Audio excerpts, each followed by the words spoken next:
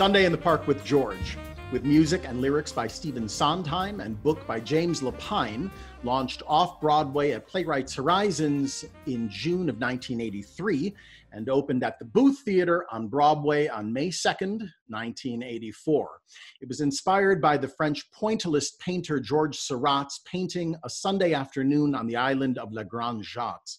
The plot revolves around the obsessive painter George, a fictionalized version of Seurat, and his lover Dot, and in Act 2, his great-grandson, also named George, a contemporary artist, conflicted by the cost of making art your profession. He's putting it together, bit by bit, link by link, drink by drink, mink by mink, and that is the state of the art.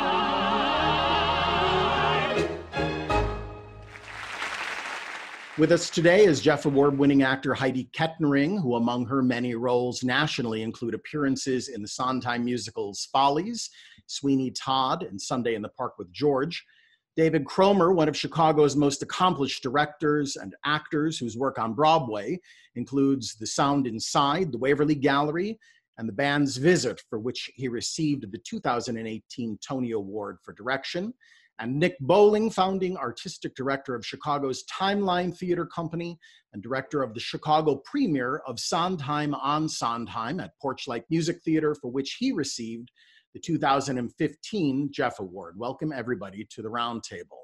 Nice to be here. Hey. So I remember very specifically the first time that I was introduced to Sunday in the Park with George. I was in high school. A teacher of mine brought in the album. We didn't see the video or anything like that. He had seen the show in New York. He came in, played the album, and described to us what was happening. And it blew my mind. Even as a numbskull in high school, I understood that what I was hearing, and especially when we got to the end of Act 1, and a room full of high school kids were just sobbing, did I understand I was in the presence of something that was revolutionary, that was great art, that was trying to do something. What was your first exposure to this piece? Well, I was in college and somebody had the CD. I had never seen it. I had never heard of it.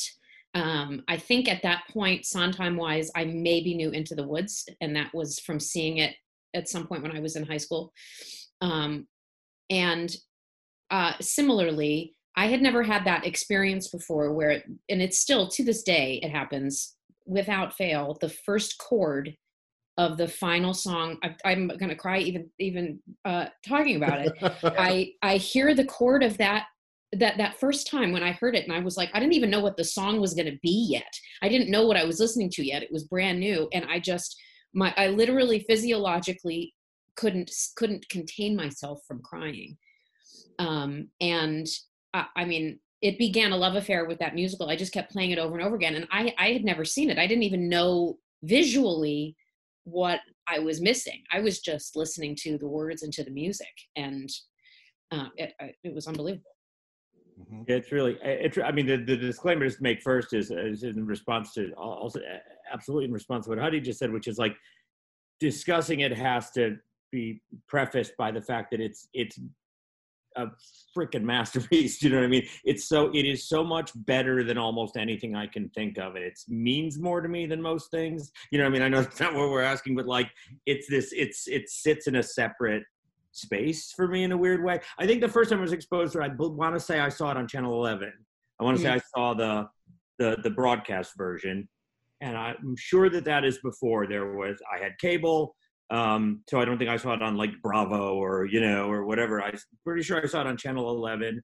I think I chanced upon it randomly. I was not very familiar with musical theater. I was not very familiar with things. I was in theater, and I think I was possibly thinking I was going to be a director or end up a director. But my experience was the brilliance and cohesiveness and the cleverness of the show, of the idea that no one acted like they were in a musical. It had its own playing style, which didn't seem like anything else. The way it flowed in and out of music, the incredibly clever, brilliant conceit of the whole thing, which is that what goes into the painting, what made the painting, and who are the people in the painting, which is one of those choices that is surprising and inevitable. Yeah. You know what I mean? So you go, this is neato. So if I were a little kid, I would love this, because you're like, oh, they're going to turn into a painting or whatever. And just the cohesiveness of it, that it was its own, completely own language. And I was not exposed to Sondheim in that level of complexity or that level of artfulness. So yeah, there was on television. And then later, I think it was one of the first CDs I bought when CDs came out, which is later, because it wasn't as easy to see things over and over then. I got the CD, and the CD was when I really went nuts and listened to it like a madman. And we might talk about that later, but just like listened to it like a crazy person. Nick, how about you?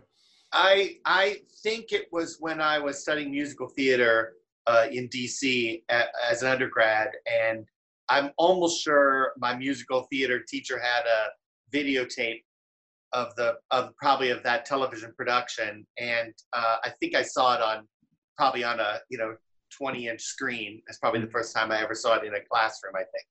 And I remember being thinking it was astonishing, and thinking that I'd seen a live production of Sweeney Todd when in the late 80s, 86 or something like that, and Sweeney Todd just like knocked me over at age 17 or whatever it was at the time. But then I would say with Sunday, it didn't hit me as much. Well, I will say I connected strongly, I think more strongly with Dot when I first saw the show. Like, I connected with that character, and that's the character I associate myself with. And then later in life, I find myself connecting more to George, and I've fallen in love with it over years and years. I guess that's however many, for all of us, probably, almost 25 years or whatever it is, 30 years or something of falling in love with it. And to me, it's the show that maybe speaks to me. People ask me all the time. In fact, I was asked on a Zoom call a couple of days ago, what's the show that you want to direct most of all? And it's Sunday. This is the show that I want to direct more than anything right now. It's at the top of my list, and it has been for about 10 years, just that nobody wants me to direct it for them yet. So someday, my fingers are crossed. I'm throwing this out there. I would gladly be in your production of No, George. I love it. That's great. And you know what? Honestly, I was sort of thinking about. I'm sorry, I interrupted. Oh no, that's it. That's how it is. I mean, it's at my heart too. I just adore it. I assumed in many years, over the years of being a director, that I want to direct Sunday in the Park with George. But I think I've realized a couple of times when it's come up, not when I've been offered it, but when someone said, why don't you pitch this? Or why don't you talk to someone about that? And I go, eh. And in coming into this conversation, I actually don't want to direct it. I like it that much. Do you know what I mean? I don't want it. I actually, it's like which is weird, because anything I love, I want to direct. I want to, get my meat hooks on. But like, I think I don't. I'm pretty sure I don't. I wouldn't want to. I have a problem with the idea that I think that, and I'm thank God Nick doesn't feel this way. I feel like because it's so cohesive, because it was two people created the kind of the four elements of it. Music, lyrics, book, and direction. It's so cohesively that it's sort of done. Mm-hmm. Yeah, that's just my experience. It's basically done, and that there wouldn't be much for me to do other than try to run rehearsals efficiently, which would never happen. That in itself, though, is a challenge. As you may know. Yeah, and I'm not saying I know lots of directors, and I've seen it a couple of times and gone like, okay, I just don't have one of those. Yeah. I would say that it wasn't until a couple of years ago, and actually it was working on Sondheim at Porchlight, where I felt like I have an idea about this show that's, maybe it's not brand new, but it's an idea that I think is fresh enough that it gave me that, Cromer. It gave me that feeling of like, oh, now I know why. I don't just want to direct it because it's a cool show and it's astonishing and it speaks to me, but I have an idea about it now finally, and it took a long time to get there, actually, and it came through Porchlight. So it's interesting how that comes around. That's great. And also, it's just the experience. You just get to listen to it. You would get to listen to it in a room. I mean, seriously, just to be working on it. Yeah. It speaks so much to, the thing I love about it so much is it speaks so much to artists. It speaks to us as artists. It's a love letter to us in a way, and it speaks to how we work in the world with relationships and with love and with commerce and with our career versus our profession and our love. And I think that's what's so beautiful about it for me. That's what I love so much about it. Yeah. One of the things that jumps out at me, we all have mentioned seeing, I believe Heidi did too, mentioned seeing that particular video captured. I've never seen it. You've not? Oh, wow. No.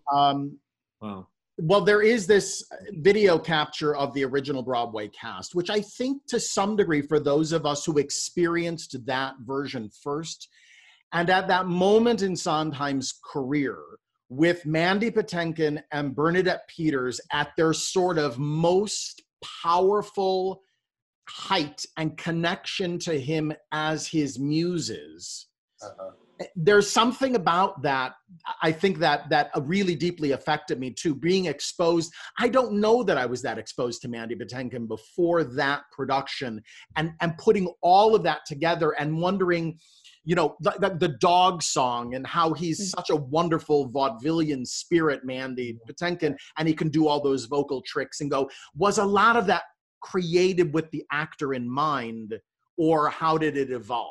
I just read a great story. Nick, were you about to tell that story? No, go, Carl. Just read a great story. I mean, in preparation for this, I'm just a moke. I was just reading, Look, I Made a Hat, you know what I mean, an hour ago but he was saying when he wrote that song because he'd seen Laurie Anderson use a vocoder. And Sondheim wrote the song because he'd seen Laurie Anderson do a vocoder, and the idea was the vocoder would be built into the sketch pad so that you could process George's voice to do all the dogs. Oh. And Mandy came to them and he went to James and Sondheim and auditioned. He said, here's three voices for the dog, here's 3 voices for the poodle, here's 3, and they would say they'd pick voice A for, you know what I mean? So that was like the experience. He said, and then at the end of it, he said he's curious, he would one day like to see it done with technology, but Mandy said no. So in that case he didn't, although now it becomes the job of the actor playing George, right, to do all the dogs. Yeah, it is fascinating because I also did a little reading before today, and one of the things I didn't know about the show is that like when they offered the part to Bernadette Peters, there were 3 songs and 20 pages written, and that was it. Mm-hmm. And so there was so much, because Stephen Sondheim was like, that's just not how I work. I don't want to create something and then really realize that it doesn't work. If I have people that I trust, which he did, then I can build them around them and what they can bring. And so how much of that was sort of written as they went. Yeah. So it really was this beautiful cohesion of who did we have, who had we hired, what this ensemble together was, because also, I mean, I've seen snippets of it, but every time I sit down to watch it, honest to God, I get so emotional. I have to turn it off, because like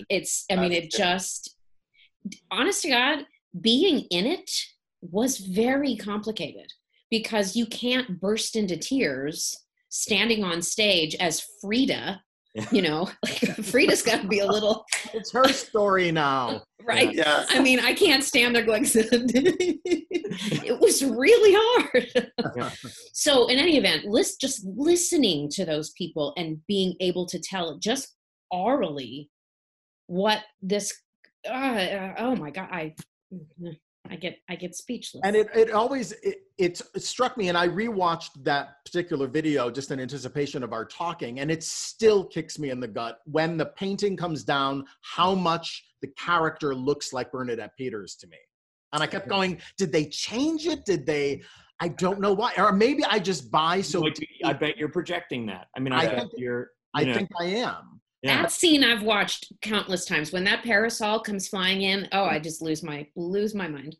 Yes. And the other thing I was going to say about sort of the cohesiveness of it, I guess, is because the director was writing it while he was making it, writing the part he wrote, he's also writing his own direction. And what I meant is, I don't know that there's anything to do other than it says a white stage, it says things appear, it's how you do all those things, but the sequence of events, like any great piece of writing, is set, you know. Right. And in this case, it is, well, it's also a great guidepost, you know.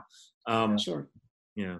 Yeah, I don't think, I mean, I didn't see the production that was in New York a few years ago that had all of the projections, but I have not seen anybody really go, there's a you know, there's a elephant in the middle of the room, and it's that painting. It has to be that. It needs always to be a variation on that. Yeah. And I think that in some ways that's why even the actor's original performances, like there was such a stamp on that original production that you don't see happen sometimes a lot anymore, that you really have to wrestle with what Lapine put on the stage. I think I respond to the playing style, which is that they found a way that the people in the painting, because of the way they looked, might stand and talk. Mm-hmm. Instead of them just doing musical theater, general kind of musical comedy behavior, and then with mincing around with French accents or something, they're all in the physical postures of I've said it, that they're manifesting, and that's why it had a playing style all its own, which is, again, just one of the things I think that's astonishing about it is the fundamental originality of it. Right. Which is that it's an idea that hasn't really been done. Right. Yeah.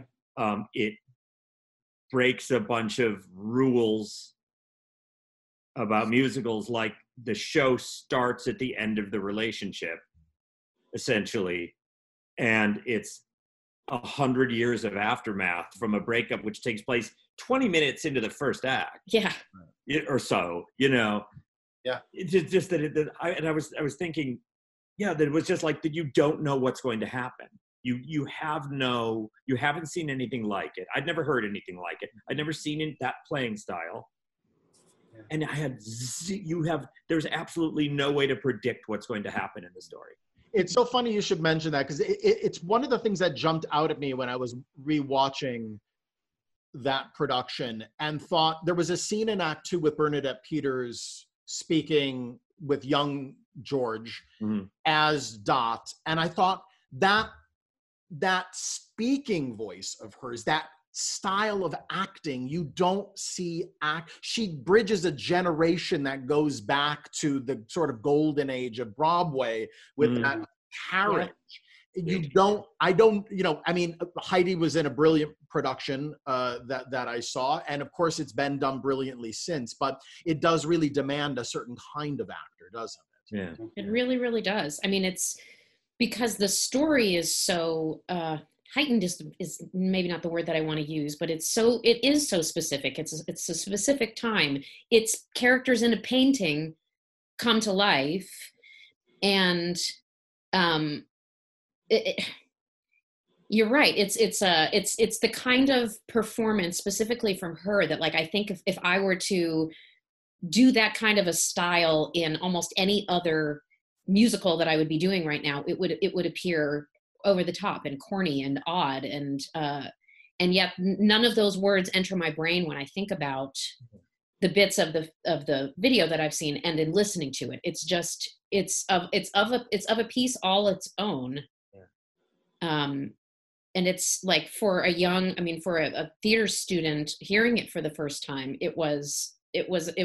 I mean, I've used the word before, but it was like a weird little masterclass for me of listening to it and figuring out how does she make those sounds, but how, like, I can hear through an album, I can hear her smile, I can hear her cry, I can hear her anger, I can hear all of this stuff that I don't all of the time hear on a original Broadway cast recording. Yeah, it's cool too. But sorry, I was just gonna say that. That second act, Dot, is interesting, Michael, because she's a different woman in the second act. I think the second act of the show is so interesting. It's a polarizing thing for a lot of people. A lot of people love to say, like, the first act is great. And I've heard many, many people say that second act, I just can't get over it. And I love the second act. I think it's what you were saying, Cromer. It's unexpected. It's sort of like, he starts it just as you kind of expect him to. Like, he starts it as if, we're going to stay in this 19th century world, and it's going to be the world of the painting. And then all of a sudden, he shifts, 100 years forward almost, and you're in a brand new set of rules, and all of a sudden there's really not a love story, but all of a sudden you're talking about really art and how to sell your art and commerce and critics and it sort of becomes a different story. But Dot in that second act, when she comes back, she's so much, and I love this about Bernadette, she's different. She's now able to look back on it with, even at him as if he is George, but she's grown up, she's matured, and she's sort of she's the wise one all of a sudden. When she's Marie, or when Dot comes back at the end? When she's Dot in the second act. When Dot comes back at the end. Yeah. Not when of course Marie is brilliant too, just because she's, she's got to be about 100 years old, theoretically. Right. Yeah. If it's all true, which doesn't really make sense, but it doesn't really matter. But yeah, I really mean Dot in the second act. Yeah. So. Well, I also, here's the thing. The second act's kind of an interesting topic. I don't know, Michael, if you want to talk about the second act. No, absolutely, because it has this notorious, as Nick is saying, there's people either love it or they hate it and think that it's a problem. And I've seen it done where it was my favorite act. Yeah, me too. It can be done. The one fancy show business story I'll tell is I worked with Manny Eisenberg, who produced it on Broadway, and he said, we saw the second act. We said, it's wonderful. We said, what happens in act 2? They said, don't worry. But and it was his raconteur story. When people say they don't like the second act, I sort of impose an interpretation on that, which is what they mean is they miss the first act. Yeah. And I think you're supposed to miss the first act. These guys did not say, let's completely leave all these characters that we've invested in, because why not? Everyone will be glad of it. They did it because it would be this feeling of loss, and we would feel unmoored. Mm-hmm. Yeah. And I don't know if they knew that in advance, but it's about missing the fact that he then goes back. He wants to feel inspired again, which George did feel inspired in the first act. Our modern day George does not. He goes back to the island. The island has been rebuilt. Right. He summons somehow Dot, who he doesn't even believe is real or is related to him, because it's about just craving it and missing it. It's about getting older, and it's about, I was thinking earlier when I was listening to her, I go, when I was young, I used to skip over, what is the Mother's song? Changing?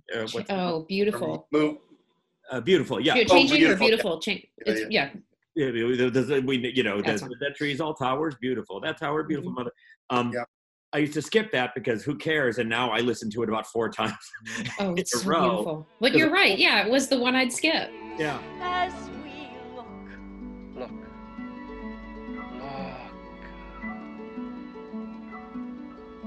You make it beautiful.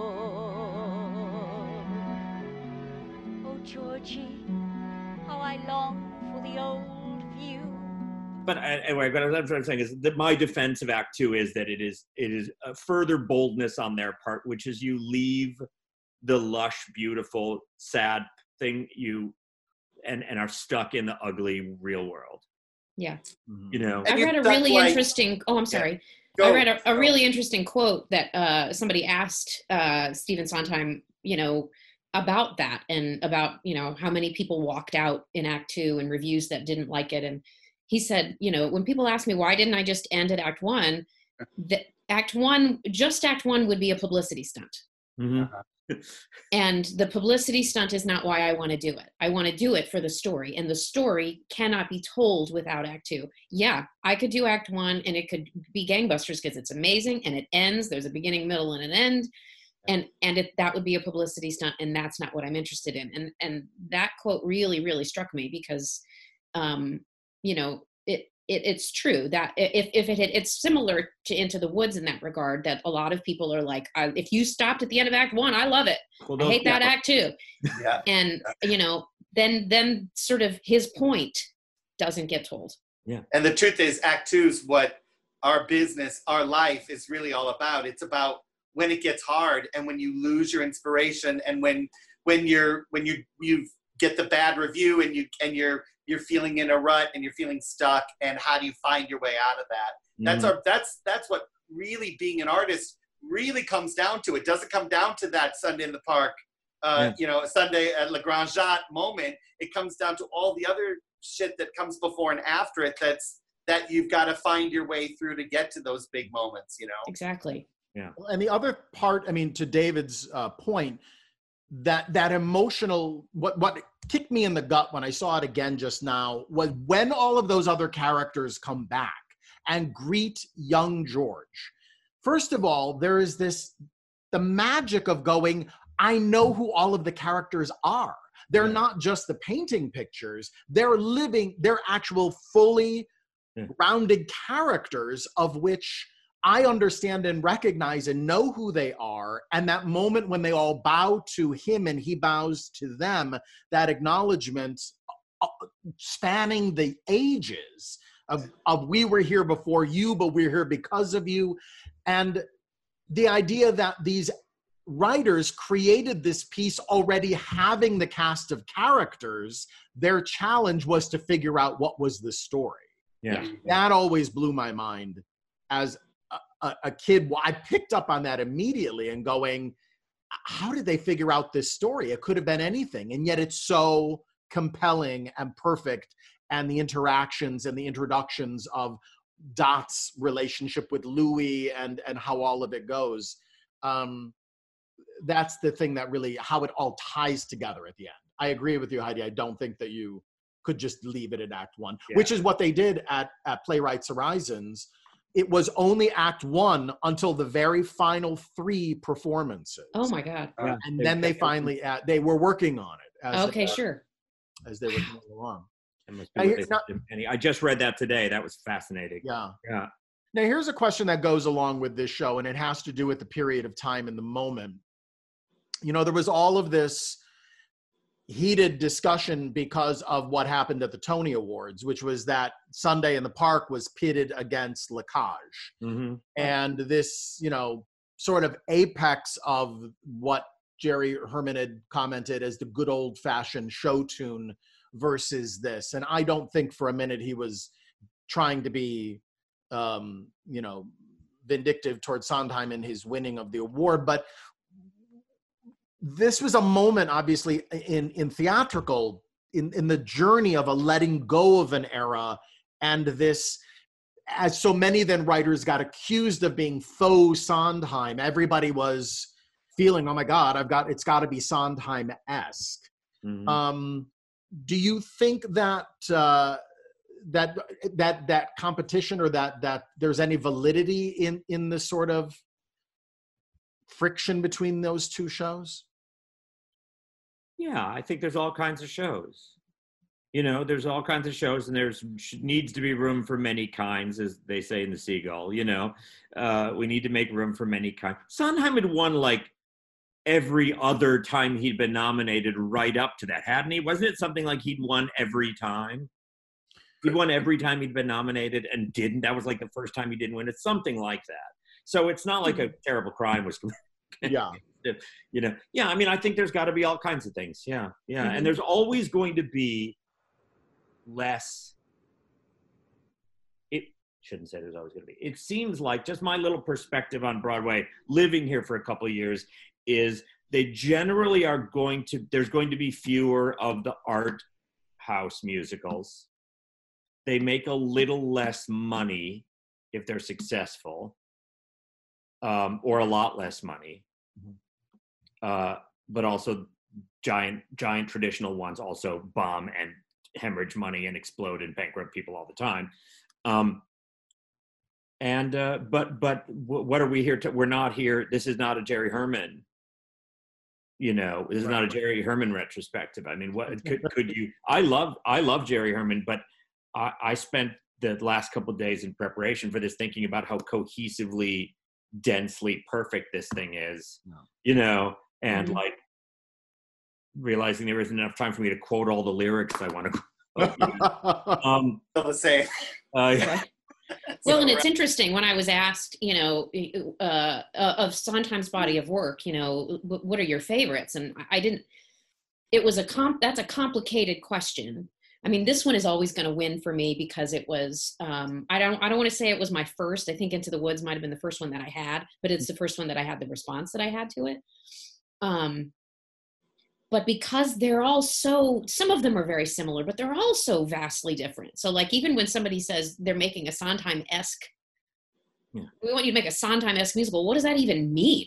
I mean, because you've got the sort of Sondheim, Hal Prince era, you've got the Sondheim, James Lapine era, you've got the Act 1 is a complete departure once you get into Act 2 period, and then you have something like Company, which is, you know, like an ensemble piece that is sort of timeless, and then you've got Merrily Roll all at the same time, and like they're all so vastly different in so many ways. And yes, musically, I did the big 90th birthday at the auditorium this fall, and what was so interesting about it was a lot of people were like, well, the shows are so magnificent. How do you pull songs out? I can only think of like 4 songs that I would pull out, and my head exploded when I heard that. I'm like, yeah, some of them are not, you know, ABAB 3.5 minutes long. Yeah. But that's part of what is so exciting about him, and why Sunday in the Park with George to me is just so magnificent, because you can have an 8-minute long song followed by a 2-minute long song followed by a song that never really completes itself because there's scenes weaving in and out of it. Mm-hmm. And yet I want to listen to them all together, and I want to pull them out. Yeah. It's just yeah, magnificent. Sorry, carry on. I was gonna say, you have a song like, it's funny, I can't help it, Cromer, because I feel the same go way. ahead. Let's quote every best lyric we have in the show, but you know, you have a song like Everybody Loves Louie that you're like, well, this is just this cute little song, but in that song, you get that lyric that, you know, but there are and there are Louis and there are Georges. Well, Louis and George, which is such a simple little lyric, but it's just like, it says it all in a way. That's you know, that and oh God, that's what I love so much about it, is that the songs, plus the motifs that run through this thing, that motif of bum bum bum bum bum bum bum bum bum bum bum bum bum bum bum bum, that's everywhere through the whole show. That is painting, but it's powdering and it's writing and it's all those things. It's magical, you know. He musicalizes pointillism. Yeah, it's like a theme, so that you can understand what he's doing. You can feel what he's doing, even if you never see the painting, because there's a tension to that is like crazy. And then there's all this tension. Oh, it's the tight rhymes, the weird internal rhymes. Like the one I thought of today, that this doesn't sound that interesting, is how still it is, how odd it is, and God, it is so hot. Yes. Right. But the thing I was going to say, in terms of I was fascinated by, and I wanted to maybe sort of throw this into the group too, which is like the fact that it's very tight. It is low in terms of event, so that it can explore theme and the fact that he that everything he does, the sound of the painting is the music. It's also the tension of the obsessiveness. You know what I mean? Explaining pointillism is also his obsessive tension. These are just imaginations. These aren't real things. I'm sure he would argue with them, but these are my responses.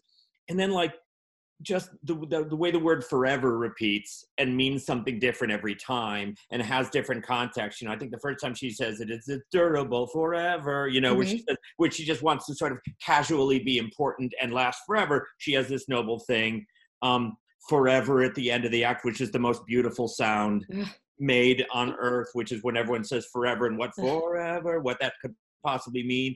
Then the very next time is like when they're stuck in the painting, forever. It's just, you know, like all the imagining, all the thoughts about permanence that you can have in a play where all the characters die. You know, you know, in a life where nothing is forever. I just like art and love and life. Which what else is there? Well, and it's interesting that you brought up the old lady song. And that it was the one that you would skip, and now you listen to it, because I felt that way about that song and about lesson number 8 in Act 2. As a young person, I couldn't. I mean, I now can see it's because I couldn't quite connect with it. I couldn't quite, and because I couldn't connect with it, I didn't think I can't connect with it. I thought, well, this one, I don't love this song melodically. I don't. And now those really are the two that I go to in that show to listen to a song. Yeah. Because it's sort of like, oh, there's something for all ages, but it sort of is. It's like, it's one of those things that it's like, of course I didn't quite connect with it when I was 17 years old. Mm-hmm. I hadn't lived quite enough. But now that lesson number 8 song for me, like it's another one. I think about it and I start to get choked up because it's also what's so cool to me about Act 2. You're absolutely right. It's a show that doesn't have a lot of event, but it does have a lot of kinetic activity. There's always people around. Mm-hmm. So when you have those moments of stillness, when you have those moments of one, like finishing the hat, finishing the hat, he's got all of the little animals around him. Yeah. Something like lesson number 8, where he's all alone on that empty island in a play where you've had, art isn't easy. Everybody singing all at the same time is just, it's so beautifully purchased and earned. George is afraid. George sees the park. George sees it dying. George too may fade, leaving no mark, just passing through. Just like the people out strolling on Sunday. George looks around. George is alone, no use denying. George is aground. George has outgrown what he can do. George would have liked to see people out strolling on Sunday.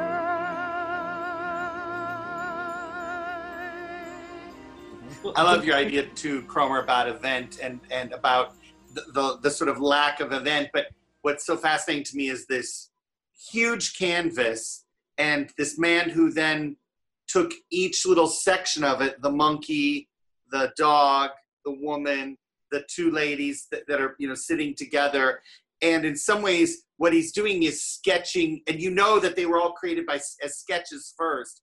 And the songs are like sketches. So it's true. It's not like an event. It's more like it's impressionism. It's a dab on this little area, and then it's some of this, and in some ways it's about how you realize it's not connected. They're all these disparate pieces, and then of course the end. That's what it is by the end he says, and it all, as you step away from it, that's when it all begins connecting in a way, Mm-hmm. And that in a way is the theme of the whole thing. That notion of connection and finding connection. And literally that point, and also pick back off what you're saying, literally dots of color that are separate, and then you step back and they become one thing. Yeah. Exactly. Yeah, It's beautiful. the tightness of it. It's the cohesiveness of it, and that he can, I mean, I was thinking about what will we say in any of these things other than God, what a genius, but he and Lapine, we can't leave Lapine out of this, but what they were able to do in this and in my mind and Into the Woods are be specific about an incredibly specific thing. Like, how did this guy find all the people, about this guy looking for people and then arranging them into a painting and then arranging the dots into colors and then all of those things and back and back and back and back and back. And then the aftermath of that, the hereditary aftermath of that, but also that and Into the Woods, like, what do you do after you think it's over and life keeps going, is just about those 2 musicals have almost everything you need to know about life written in them. Yep. In a way that I think that people say Shakespeare will tell you everything you need to know about the world in it. And I think these 2 shows, you sort of have almost everything appropriate you might need to articulate an experience about, like, trying to live a difficult, messy, ongoing, shaggy life, And they're only 2 years apart from each other, and many of those cast members from Sunday end up in Into the Woods too. His mother and the little girl ends up as Little Red Riding Hood. And also, I mean, interesting. Into the Woods was right after this. Was the next show that he written, but right before this was Merrily. Yeah. Right. So coming out of something else that was highly experimental, but hugely disappointing. Yeah. To be able to come back roaring, out with this and go, I'm going to go in this direction now. Yeah. It was just, I mean, what a time, you know, what a time of him at that moment in his furtive writing and what the types of things he wanted to say and what he was able to accomplish. And this sort of ensemble, Nick, as you're pointing out, of actors that you recognize Betsy Jocelyn from Sweeney Todd in this, and, you know, pretty amazing. It's fascinating because you could make an argument that coming out of running aground after a long run of successful things with Hal, running aground, and then going, what should I do? What do I want to do? And he reaches out to this experimental playwright from off-Broadway, you know, in the book I just read about, you know, he reaches out to this strange off-Broadway playwright who he admired. And when they would meet, Sondheim would say, why don't we do a musical version of this story or that story or this book or that book? And Lapine would talk about images and ideas and feelings of things. Why don't we write a show about, you know, this picture, you know, or, you know, it's such a strange, he went another way. Right. He did not do Chromolume number 8. Right. You know? Exactly. And what a gift for him to be able to meet and find a new collaborator. Yeah. A whole new level of juice. Yeah. And of course, that's just something that a lover of the piece applies to him. That may have no validity in Sondheim's life, but like as lovers of it, we just start to interpret because we're so invested. Well, I think it begs the question: do we think that he could have or would have written this with George Firth and put it up with Hal Prince? What would that production? Would it have even happened? Could it have even happened? Yeah, so you know, different. In Sondheim, in Sondheim on Sondheim, there's all these great interviews of him talking about, and you know, one of the things that's so really lovely about hearing him speak is how he often says, don't underestimate my collaborators. Don't think this is all Sondheim. And it's a lovely thing. And of course, we still want to kind of say, but come on, it's pretty much you. But, you know, but he says that, and he says they're the ones oftentimes who are really coming up with the big ideas. And anyway, so I think it would be very different. And I think that, you know, again, I would say don't underestimate Lapine in this. Absolutely. Oh, yeah. I mean, there's something to that, because really, when you look at his body of work, if you've studied it enough, you can see, like, this is the Hal Prince time, this is James Lapine time, and that obviously has to do with those gentlemen, you know, in collaboration with him. Like, what would that collaboration have been with on their end without him? Who the hell knows? But luckily, we don't have to find out. I mean, you know, we have what we got, which is just magical. We call it collaborative art form Go, Cromer. I'm sorry. I was just going to say, we call it a collaborative art form so much that word kind of loses its meaning, but it really is, like when you were saying, what's a Sondheim song, which, well, rigorous, at the work of a mind. I can't conceive of its complexity or its thoroughness or its cohesiveness or its ability to see patterns or its ability, whatever. But still, this is a strange avant-garde off-Broadway show that became, you know what I mean? That became, it is an avant-garde thing. It is a strange off-Broadway kind of a thing, which they did do off-Broadway. Sondheim says in this book, you know, I had never, you know, the difference was I was working for the first time with non-Broadway people. I'd worked with Broadway people always, including his mentors and his other collaborators had always been Broadway people. And he had, you know, so yeah, it is. I mean, and certainly this is, you know, Sondheim did not say, I want to. What Lapine said to Sondheim apparently is, after they were, you know, when they were discussing what he wanted to make a musical, or what should we adapt, Lapine said, what would you like to write about? Not like what, because Sondheim said he was always very literal, like, we'll do an adaptation of this George Kaufman play. We'll do, you know. And he said, like, what would you like to write about? And he said, theme and variation. And then they started on that. It's just incredible. Yeah. Amazing. So yeah, I mean, the collaborator is like, we can't, I mean, Lapine also, you know, Sondheim didn't direct it either. You know? Yeah. So if you had, let's take this maybe as our final question on this. If you were trying to describe this to somebody, there's a show you want them to see. How do you describe Sunday in the Park with George? Oh my God. How do you describe Sunday in the Park with George? I want you to go see this show that I know and I love. This is what you're going to experience. I just think about you, Heidi, and I'm similar. You're gonna cry. Trust me, you're gonna cry in Act 1, and you're gonna cry in Act 2. I mean, you're gonna cry. Yeah, I mean, but you know, I don't know. This isn't the best answer to your question, Michael. But you know, for me, it's about that. I love that line, "Children and art," and it's about what you leave behind. You're gonna leave behind children, or you're gonna leave behind art, and ultimately, it's about that idea and. That's what I find so beautiful about it. I just think it's such a beautiful musical. It's it's like it's like an incredibly rich and complex piece about how your soul struggles through love and art, you know, and you know, and you know, it's not for the. I wouldn't say this. I'm just gonna say it's not for the faint, but just how you on a moment to moment level like struggle through those things with children and art, you know, with love and with love. I mean, because yes, for me, it's like it's a life lesson, like a timeline life lesson told through art.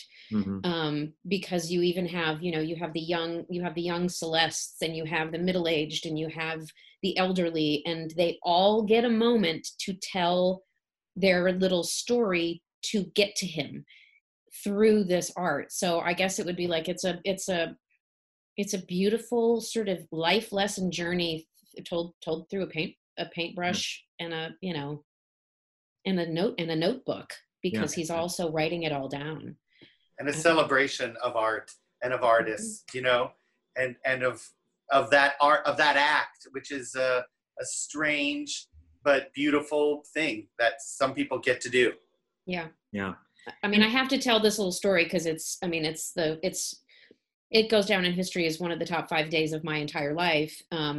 When we did the show at Chicago Shakespeare, I was in the second go round that they did it. They did it up beautifully up in the black box. They did it sort of on a runway set. Yeah. So, and I was actually behind the painting, which was a really cool way to watch it.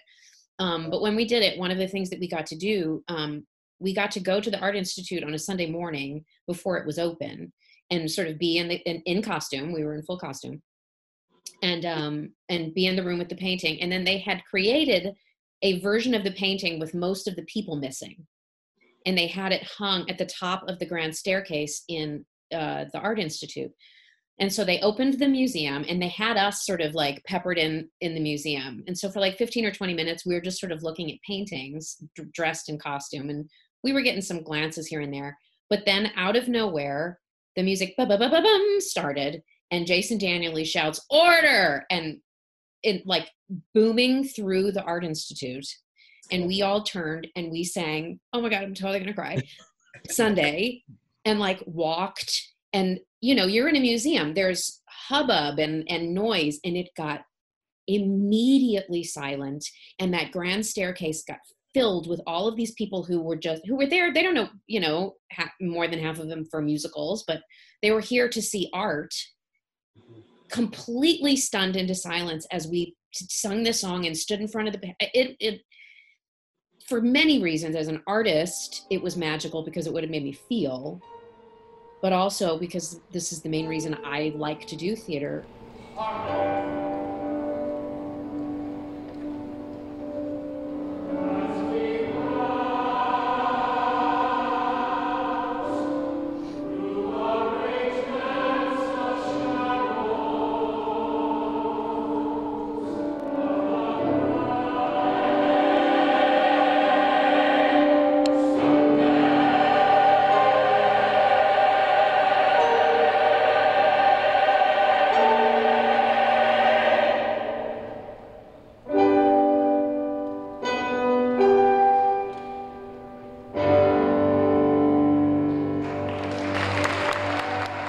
To watch these people experience that knowing that they had taken the time it was a beautiful day too, on a gorgeous Sunday, to come inside a museum because they wanted to look at art. Mm-hmm.